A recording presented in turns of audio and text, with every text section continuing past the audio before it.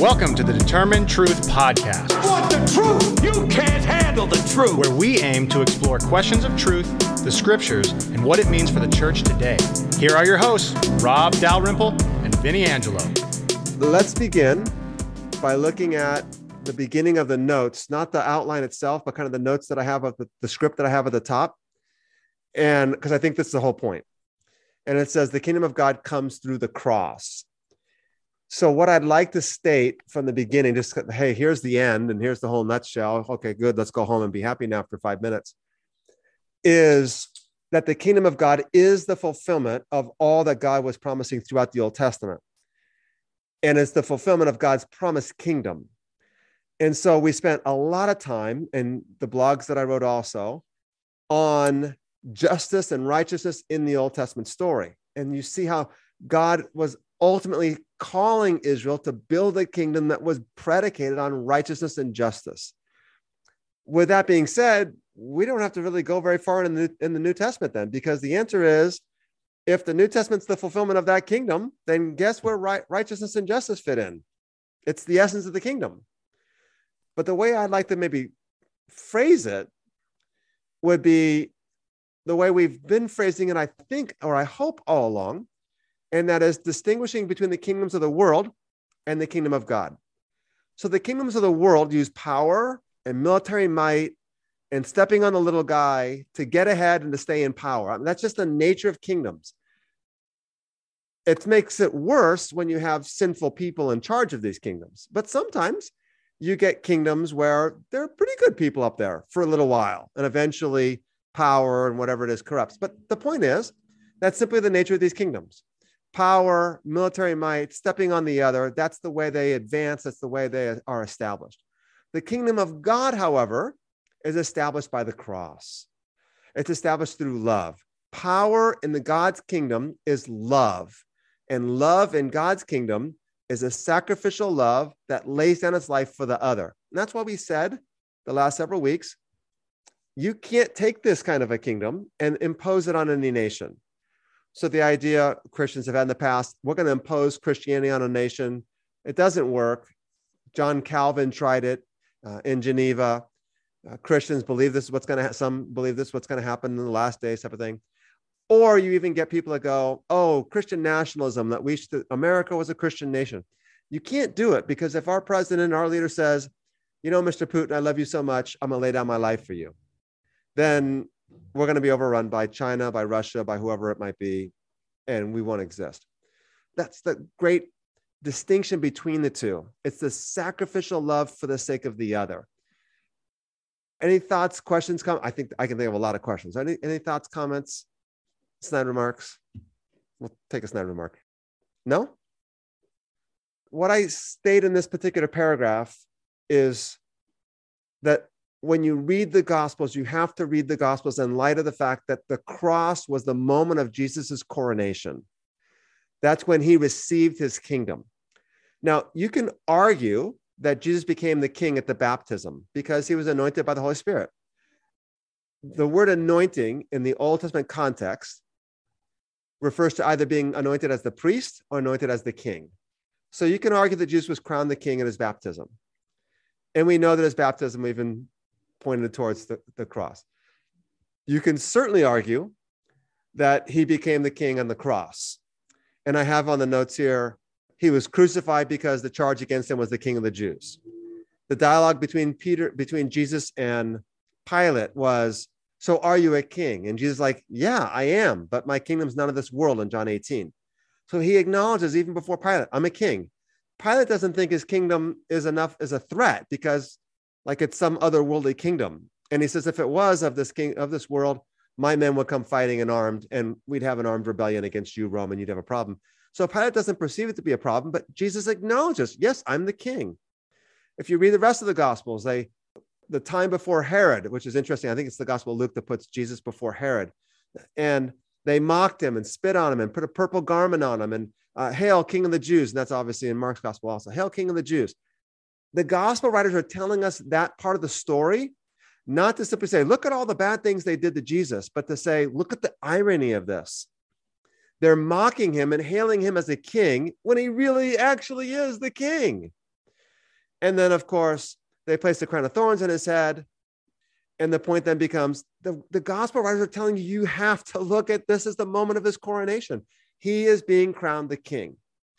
Now, you can also argue that he became the king at his ascension into heaven. So I'm skipping the resurrection. Certainly the resurrection is the pivotal moment for the new creation. So if you want to say, when did the new creation begin? You might say at the resurrection of Jesus. And if you want to equate, I hope I'm not going to lose you on this, but if you want to equate the kingdom of God and the new creation, that's fine. And so if you wanted to do that, you'd say, well, that Jesus became the king at his resurrection, then because that's when the new creation began. The resurrection of Jesus is the first fruit of the new creation. So you can argue for the resurrection there. But his ascension, anybody know, what did he do when he ascended into heaven? After he ascended, he sat down at the right hand of God. He sat down at the right hand of God. He's taking his seat on the throne. He's taking his seat on the throne. He is saying, I'm the king. Here we go. God's throne is the throne. Heaven is my throne and the earth is my footstool.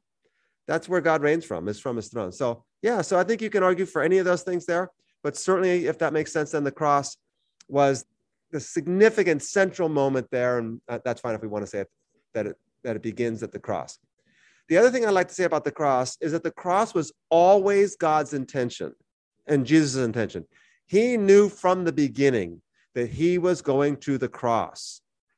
So, and that's central to understanding the Gospels and the gospel story. We're going to Jerusalem, and I'm going there to die. And that's the way I'm going to become crowned the king. And I don't think I need to discuss the Mark 8 passage again, where Peter says, no, Jesus can't do that. And Peter's like, Jesus says, get behind me, Satan, and all that. So does that make sense? Any thoughts or any comments or no?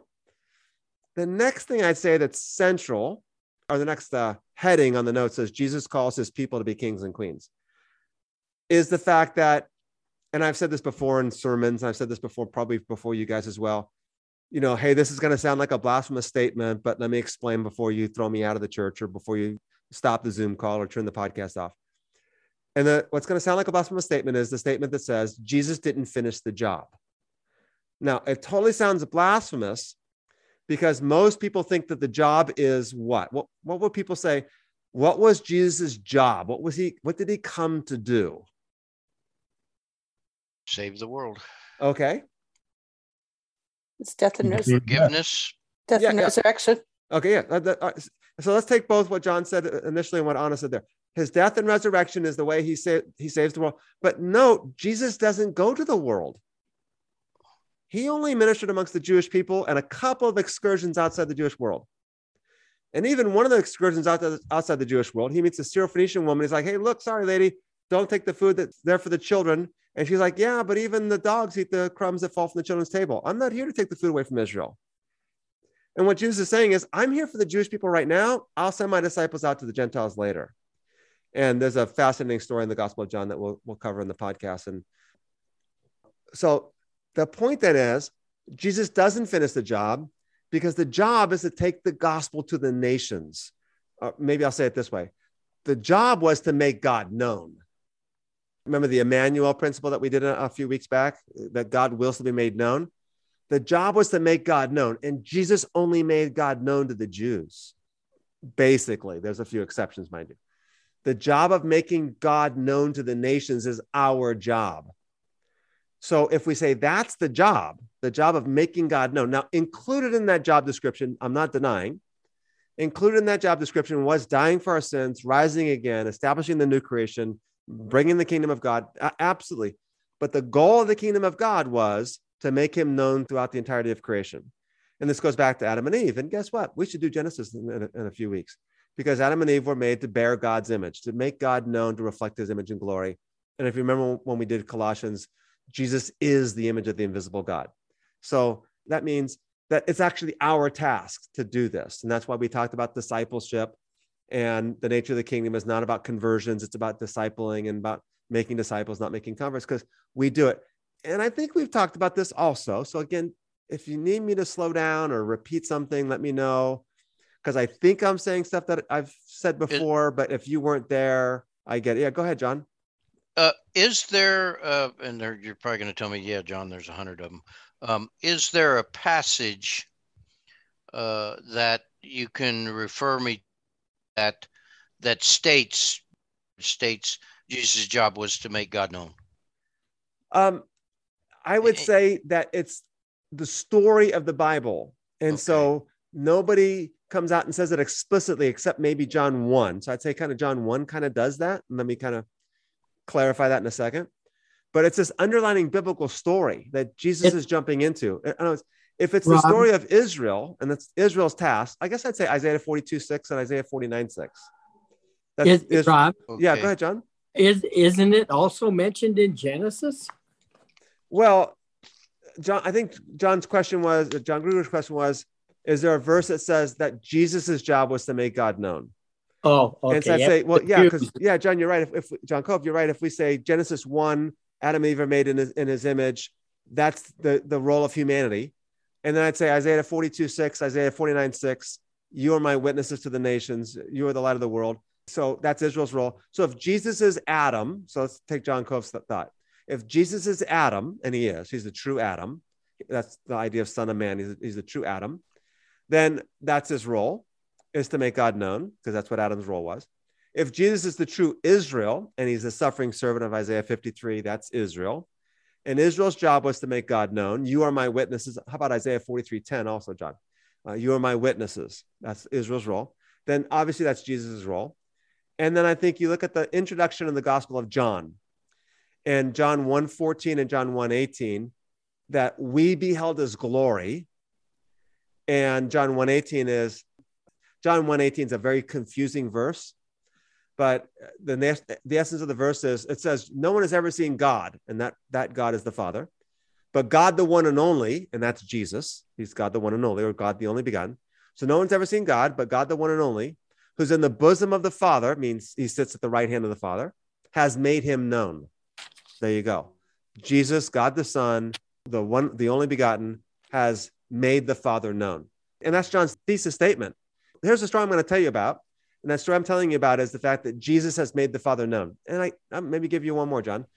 In John 14, verses 6-9, I think it's actually verse 9, but 6-9. If you've seen me, you've seen the Father. And that's the mission fulfilled of what John 1:18 stated. So I think that should suffice. All right, anybody else?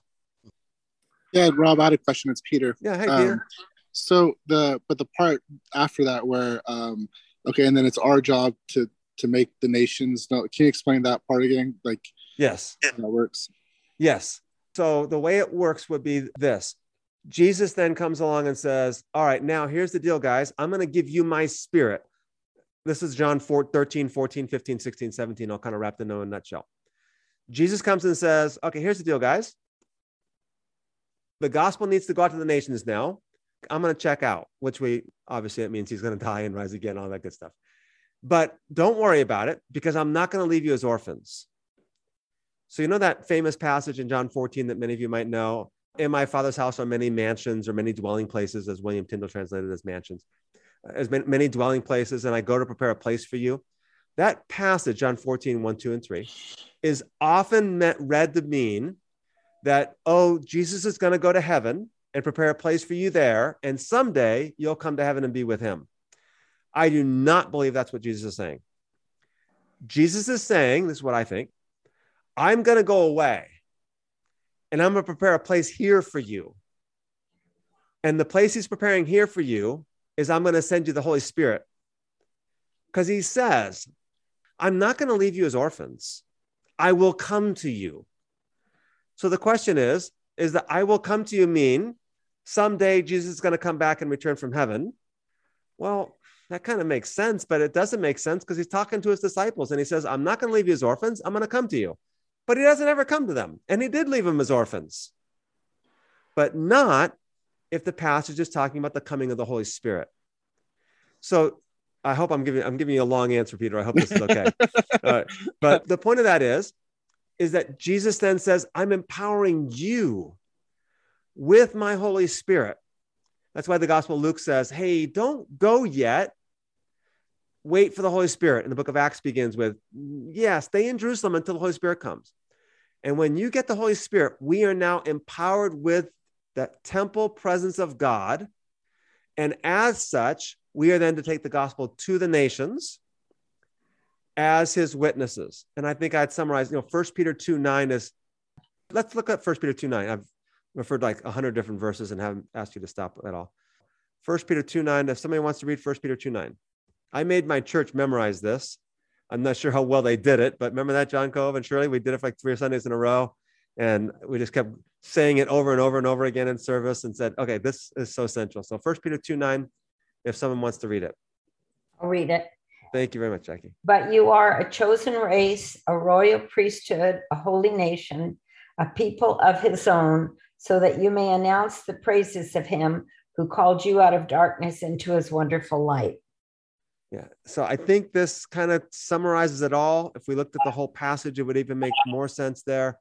The answer is you are a chosen race, which is Exodus 19 language. God's talking to us as the new Israel. A royal priesthood. Remember, a number of weeks ago, we did Romans 12:1 and 2. Offer your bodies as living sacrifices. But notice it's royal priesthood. So it's both kings and priests. And then you're a holy nation. That's Leviticus 19. Because we're temples, we're supposed to be holy. A people for God's own possession. So that, and the Greek is really emphatic on this. So if your translation just says that, it's not good enough because that's what that means. But I think so that or in order that is the best way to translate that. And what so that means is it means the purpose of this. The purpose of you being a royal priesthood, a holy nation, a people for God's own possession, chosen race, is so that you may proclaim the excellencies of him who called you out of darkness into his marvelous light. And what I did one Sunday, I don't know if John and Shirley remember this, and good to see you, Gracia, who's on now as well, is I'm not sure if it was Mission Sunday or whatever it was. I said, whenever somebody's going on a mission, whether it's a short-term mission or maybe it's a missionary that's coming here and we're sending them off, we always have them when they're done with the sermon or when they're done being interviewed or whatever, we have the elders and anybody else who wants to come forward, lay hands on them and anoint them to go out into ministry. And I said, every single one of you in this congregation are called, those who know Jesus, we're all called to go out in the mission field. So we're all coming forward tonight or today. And I made everyone get out of the pews and everyone get out of their seats and come forward. And we just laid hands on each other. And we commissioned them to say, now go out in the mission field.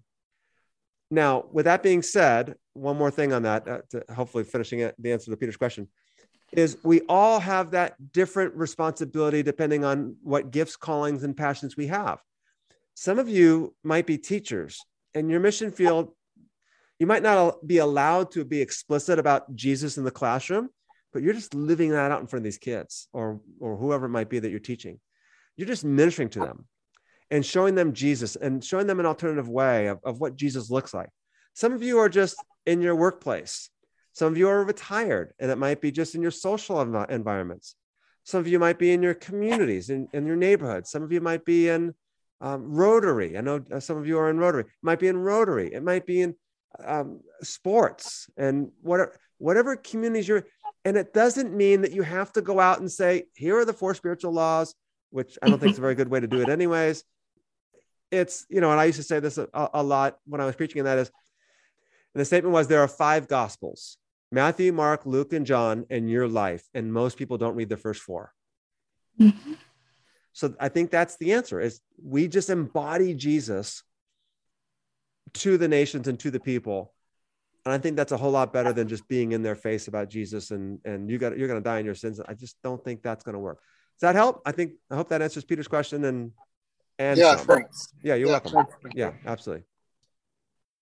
Talking about Satan, how can he, everything's foretold and it's going to happen anyway. So he knows that he's going to end up in a really bad place, right? So why does he just keep doing? Is there any hope for him to change his mind? I'm just curious about that. Yeah. So I would simply say that from what we can tell, he cannot be redeemed. And the reason why is because angels can't die. To be redeemed, you have to be able to die and rise again. And I think what we seem to understand is that angels can't die. And again, what does that mean? I don't know. Angels, do they have a body? Yeah, they definitely have a location, but it seems that they can't die and therefore they can't be redeemed. But I'm just kind of guessing at that one too. Let's just be honest. The question is actually, does Satan believe it? Now, the way to think about that would be this.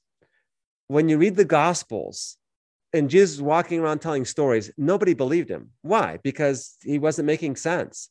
He wasn't saying what they were expecting him to be saying. He was talking about an alternative kingdom. And even John the Baptist sends an embassy to an entourage to Jesus saying, are you the Christ or not? Because if you are, where's your army? If you are, why hasn't Rome been overthrown yet? What's going on here? And we know that in the Gospels, the answer is, if you want the answer, you have to come to Jesus. If you have eyes to see and ears to hear, you come to Jesus and he'll give you the answer. Now, certainly after Pentecost, the Holy Spirit is given, and we have an understanding of the Gospels and of the ministry of Jesus and the nature of the kingdom of God and his parables. So the question is how did the devil know? He had the same Old Testament as everybody else had, but they missed him too. And I think you see in Corinthians, it says, had the powers that be known, they would not have crucified the Lord of glory. I think they thought they had a victory in the cross. And again, I'm guessing. That's totally a guess because we don't know. Makes some sense, at least, to think, yeah, cool, we got him. Oh, what do you mean? Right? Obviously I do a lot of work in the book of Revelation, and there's an old black preacher story that says, he's up preaching Revelation chapter 1, and it says, where Jesus says, I am the first and the last, living and the dead. I have the keys of death and Hades. And the black preacher goes, he got away, and he's got the keys. You can see the devil going, oh no, he got away and he's got the keys. But that's all we can do. So I just don't think the devil understood.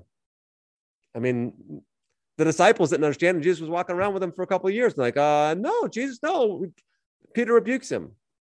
So I think that might be our best answer. Does that help?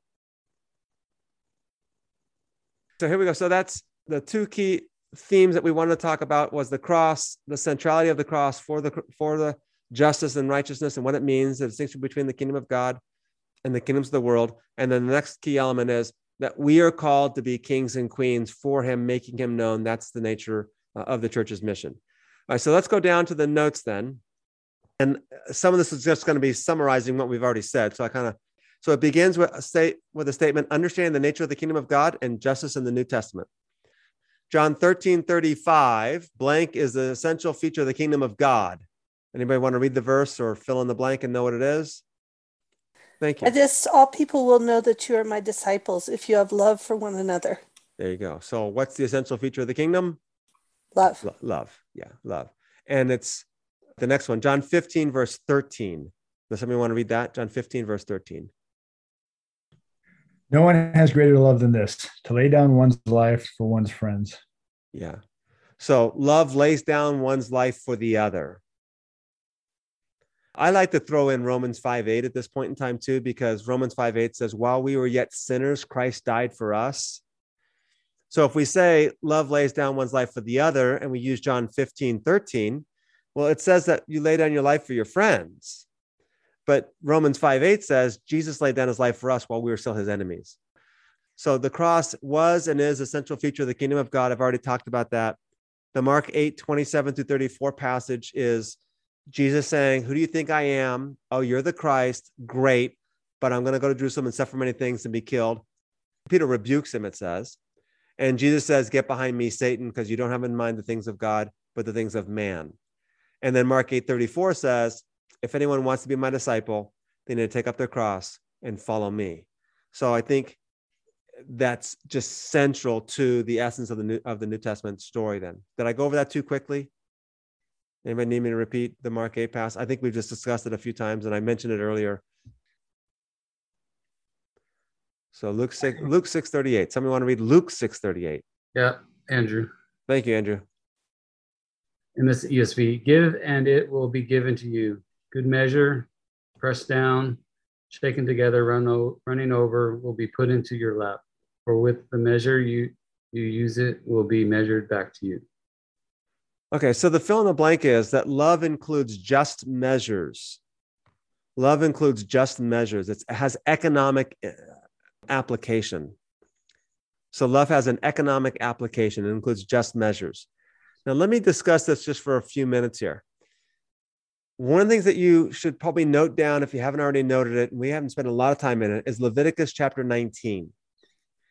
So Leviticus 19, I think it's verse 2 says, be holy because I, the Lord your God, am holy. And we call it the holiness chapter. So just kind of note it down. And maybe if you get a chance later on tonight or tomorrow, whenever you can, kind of look through the holiness chapter. The holiness chapter kind of is the essence of the ethic of the Old Testament people of God. They're called to do justice. And what does it look like? Well, read Leviticus 19. That tells you what justice looks like.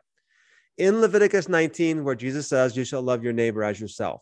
That's where that second great commandment comes from, is Leviticus 19. In Leviticus 19, near the end of the chapter, it talks about the fact that holiness means a just weight, a just ephah, a just measure, a just hin. And what those are talking about is they're talking about measurements, weights. It'd be saying like a just quart or a just gallon or a just pound. And what you did in the ancient world is you simply tricked up the scales so that, oh yeah, I'm giving you, I'll just use modern American terminology, a pound of grain, but it's not a pound of grain because I tricked the scales up. It's like maybe 3/4 of a pound of grain. And what that means is, and a pound of grain costs $2. I'm profiting on this because I'm exploiting the purchaser from that. That's simply the way it works. And if you don't do that and you give them a just measure, well, you're not going to stay in business as long because the reality is your grain's going to run out faster than the guy next to you because he's giving $2 for 3/4 of a pound and you're giving $2 for a pound. But justice, it says, is to say, no, give them a fair weight and a fair measure. Now, the reason why I bring this in is because Luke 6 is the Sermon on the Mount in the Gospel of Luke. And in the Gospel of Luke, the Sermon on the Mount is summarized as love. Love without expecting anything in return. And then if you look at the end of Luke 6, which that's where 38 kind of is in the summary portion of it, it says that the passage that we just read, and that says, they will pour into your lap a good measure, pressed down, shaken together, and running over. Let's say you're measuring out rice or something like that, and you shake it, and the rice settles, and then you put it over, you put more in, and then you pat it down, and then you put more in. You're giving not only a fair shake, a really fair shake of grain or rice or whatever it is, and that's what love looks like, because this whole passage has been about love. So love has this economic impact upon the people who you were taking advantage of. And the people that are being taken advantage of are the poor, who can barely afford it anyways. And they have no recourse to justice because they can't go to the authorities. They can't go to the courts. No one's going to listen to them. And I think that's the essence of what Luke 6:38 is talking about. Does that make sense? Now, with that being said, let's go back a few verses earlier to Luke 6, verse 35. If somebody wants to read that. But love your enemies and do good and lend, expecting nothing in return, and your reward will be great, and you will be sons of the Most High, for he is kind to the ungrateful and the evil. Let me give a quick shout for the podcast. So Vinny and I are doing a series of podcasts kind of corresponding to anyone who's doing the devotional study guide, reading through the New Testament in a year. So you can do just the podcast, you can do the devotional guide, or you can do them both together.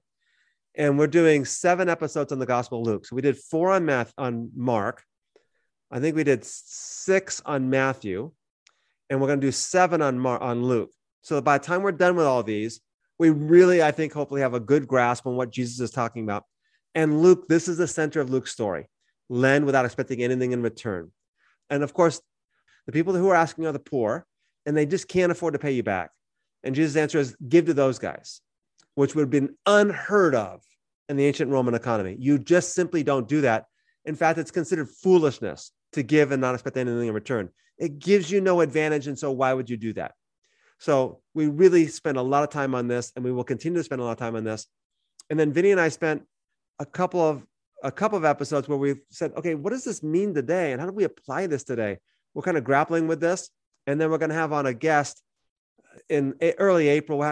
We have 2 guests coming in for the book of Gospel of Luke. One that's going to really help us with the Roman context and the Roman world, a brilliant scholar. And then we're going to have Lisa Sharon Harper, who's an African-American woman. We're just going to, okay, what does this look like? Justice in the New Testament world. And then how does this apply to us in America? And we're going to just really grapple with these questions. And one of the things I'll say to you now, and that is, hey guys, we might not always agree with each other. So that's fine. Let's wrestle with these things though. Let's stop only listening to voices that we always agree with all the time. And as soon as they disagree with you, I'm turning them off. Let's grapple it. Let's hear an African-American woman's story and what she has to say and go, I am really, really uncomfortable right now. And be fine with that. And then go, I don't think I agree either. Okay, cool. But let's grapple with that. So we're going to do that a lot in the Gospel Luke study. So I encourage you to listen to the podcast there. The fill in the blank is love those who are poor and marginalized. That's the ones who you're lending to without expecting anything in return, because that's what God does. I think this is really powerful. It's one of those poof, right? Your mind explodes and opens up. Like, never thought of it that way. And here's the way I would express it. God loves everyone. For God so loved the world, he gave his only begotten son, period. God loves everyone. By definition, everyone is below God. That means God loves everyone that's below him. And what Luke is saying is that when you love those who are below you, socially, economically, whatever it might be, when you love those who are poor, marginalized, ostracized, outsiders, whatever it might be, the oppressed, you're doing what God does. Yeah, that's what love looks like. So note the verse 38 that we just looked at is 3 verses after this summary of love. And 635 is kind of the summary of love, because he's been talking about that for a number of verses beforehand. Therefore, I'm saying, yes, love has just measures. That's economic. That fits the context there. And now loving those in poor and marginalized is what God does. You'll be children of the Most High. So make sense? Yeah, please. So when God does this for us, is he not also hoping that he's hoping to see that we are becoming something, right? Mm-hmm. That we don't just take his love and squander it. Right. So Yes. Isn't that what we're also hoping for the people below us? Yes. That we love them in the hope that they can take it in and do something with it for themselves, as opposed to squander it and just use it and waste it. Because when Jesus speaks to people like the woman who was rocks were being thrown at her, he loved her and he said, sin no more. Right. Like, here's an opportunity. Take this. I love you. Go do something with your life. Yes. So I'm kind of going to address that in the next couple of points below this on the notes. I would say, and I like the way you phrased it, because you said that there's a hope that they're going to do something with it.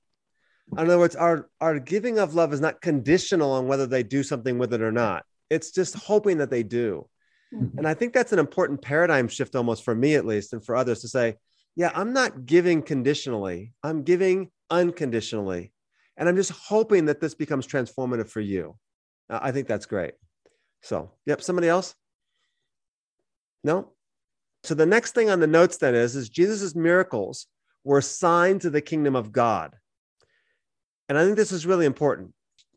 Jesus himself says that when I cast out demons, by the finger of God, the kingdom of God has come upon you, right? So you see that the things he was doing were manifesting the kingdom of God. In other words, don't read Jesus' miracles as proof to who he was. Let me prove to you who I am. I can forgive this person's sins, or I can heal this person, or I can cause the dead to rise. Well, maybe that's a result of what he was doing, but that wasn't the purpose of what he was doing or why he was doing it. He was doing it because they manifest what the nature of the kingdom of God is. So I put down 2 notes underneath that. Number 1, it's a prelude of what is to come. So for example, he'll heal a blind person. And the idea of that is there's no blindness in my kingdom. He might raise a person from the dead. But note, that person's going to die again. In other words, when he raised them from the dead, it doesn't say, there you go, now you have eternal life. No, they're going to die again. But his raising them from the dead says, I am the resurrection and the life. This is what the Gospel of John does, right? His miracles are signs as to who he was and the nature of his kingdom. So they're preludes of what is to come. The blind person might even go blind again. Maybe they get hit with a rock. Maybe they get beaten. Maybe some unfortunate thing happens. Maybe they have some natural thing that reverses Jesus's miracles 30 years later, as we all have to wear reading glasses at some point in time. Maybe theirs just got really, really bad. The point of that was his miracles were signs as to something greater, and notably as a prelude to the kingdom of God. But the second point is this, and I put down Luke 7 in the parentheses after that. They focus on social and economic restoration. And this is the way I would say it. And then let's look at a couple of miracles in Luke chapter 7. The goal in Luke chapter 6 is not to do good things for the poor so that they have food for today, but to do good things for the poor so that they're no longer poor. And we're going to look at Deuteronomy 15 in a few minutes. That's actually the goal. The goal is to alleviate poverty. So a great example of that would be, well, like World Vision, where they go in and they help give restoration to a community, and they teach a community how to do things and how to have an economy amongst them. They don't just give the kids money and thereby giving them food. They give the kids an education so that the kid can not only raise up and have food, but that they can grow up and then get a job. And they're out of their poverty, because education is one of the primary ways to escape poverty. They also help do all these things for the community. Or maybe you build a well somewhere and you help dig a well somewhere. And now, for however many years that well's good for, they have fresh water. I don't know if you know, but this was shocking to me. But Gracie, we went on a missions trip to Guatemala. In Guatemala, and I learned on that mission trip in Guatemala, more people die from lack of clean water than they do from lack of food. Did you know that? More people die from lack of clean water than from lack of food. And the people in Guatemala are typically very, very short. And it's because of all the illnesses that they get from the waterborne illnesses that they get. And these kids that get really sick often because of their water, they miss school a lot. And so their education is stunted. And like, whoa. So bringing them clean water actually is bringing them life and restoration, and not just alleviating their poverty, but helping to alleviate their impoverished nature. So I think that's the idea. Does that make sense a little bit? Then let's go look at the miracles in Luke 7, unless you guys have a question. All right. So one of the things I want to hope that you understand, whether it's through the podcast or through these studies or whatever it is that you don't just turn to Luke chapter 7 and go, okay, cool. That was a great speech of Jesus in chapter 6. Now we're on to something new in Luke chapter 7. They're often very connected and interrelated. And so every story in Luke 7, and I don't have time to go through every story because we're going to run out of time. And Vinny and I do this on the podcast. So if you listen to the podcast that we did, probably number 2 on the Gospel of Luke, what happens is this. Jesus walks up, and one of the miracles, and I'm just so tempted to tell you like every story in Luke 7, but I'm not going to do that. So one of the stories is, so verse 12, they're approaching the city gate. A dead man was being carried out, the only son of his mother, and she was a widow. Luke is really telling you what's going on right now. And that is, she has no male to provide for her in an economy that is dependent upon the males for provision. She's without provision. And what Jesus does is what? Verse 12, he felt compassion for her, not for the dead son, for her, because she is economically strapped. She has no hope, nothing. She is the essence of the poor. When he raises the child from the dead, he not only restores the child's life, but he restores the woman's economic viability or economic survival now. So I think that's just like a perfect example of the miracles of Jesus were social and economically restorative.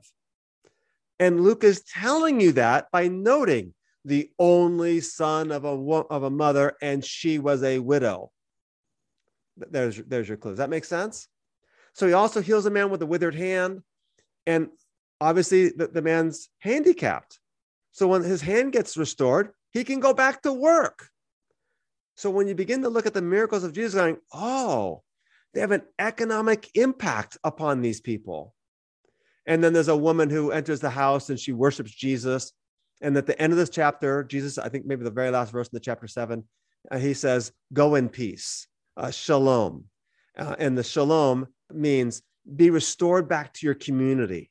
It's a wholeness of restoration. What I've done for you means you no longer have to be this prostitute or this sinful woman that's an outcast from your society. I'm forgiving your sins and restoring you back to your community. That's what you need now for economic and social viability. So I think we look at the stories in Luke 7 then and go, oh, these stories are now Jesus's way of saying, let me show you what love looks like. I just told you what love looks like. Now let me show you what love looks like. That makes sense. And then the story about very well. Any thoughts, comments, or questions there? We're getting low on time. And let's look at Deuteronomy 15 very quickly. How's that? And then we'll go to Acts 4 very briefly. All right. So Deuteronomy 15 has this verse in the middle of it that says, the poor you will always have. And I think it's verse 11. The poor will never cease to be in the land. Now, Jesus quotes that verse, and he does quote it, that verse in particular, but he's quoting it to say, you're not doing your job. The reason why you're always going to have poor in the land is because you're not taking care of them. But that's not what the passage means ultimately in its original context. Now, I've noted before, and I put that when a biblical author, Old Testament or New Testament, this is just the way they did it. When they quoted a part, like a verse or one part of a verse, they always had the entire passage in mind. So when they quote a part of a verse, the whole passage is in mind. And we can tell the way that Paul deals with scripture, that's exactly what's going on. Matthew does this too. He has the whole passage in mind. So what happens in this passage, however, is what's important earlier. This passage is at verse 11, it's kind of the end of the passage. And it says, verse 1, at the end of every 7 years, you shall grant a remission of debts. And it was a forgiveness of debts, meaning if somebody fell into debt and you took their land from them, give them their land back. Verse 2, for in the manner of remission, every creditor shall release what he has loaned to his neighbor. That's the land most often. He shall not exact it of his neighbor and his brother, because the Lord's remission has been proclaimed. From a foreigner you may exact it, but your hand shall release whatever of yours is with your brother. However, there will be no poor among you, since the Lord will surely bless you in the land which the Lord your God is giving you as an inheritance to possess. If only you listen obediently to the voice of the Lord your God, to observe carefully all this commandment which I am commanding you today. For the Lord your God will bless you, as he promised you, and you will lend to many nations, but you will not borrow. You will rule over many nations, but they will not rule over you. If there is a poor man, this is the key, verse 7. If there is a poor man with you, one of your brothers, in any of your towns in the land which the Lord your God is giving you, you shall not harden your heart, nor close your hand from your poor brother. You shall freely open your hand to him and give generously. Lend him sufficient for his need in whatever he lacks. But beware that there's no base thought in your heart saying, the 7th year of remission is near, and your eye is hostile towards your brother, and you give him nothing, that he may cry to the Lord against you, and it will be a sin against you.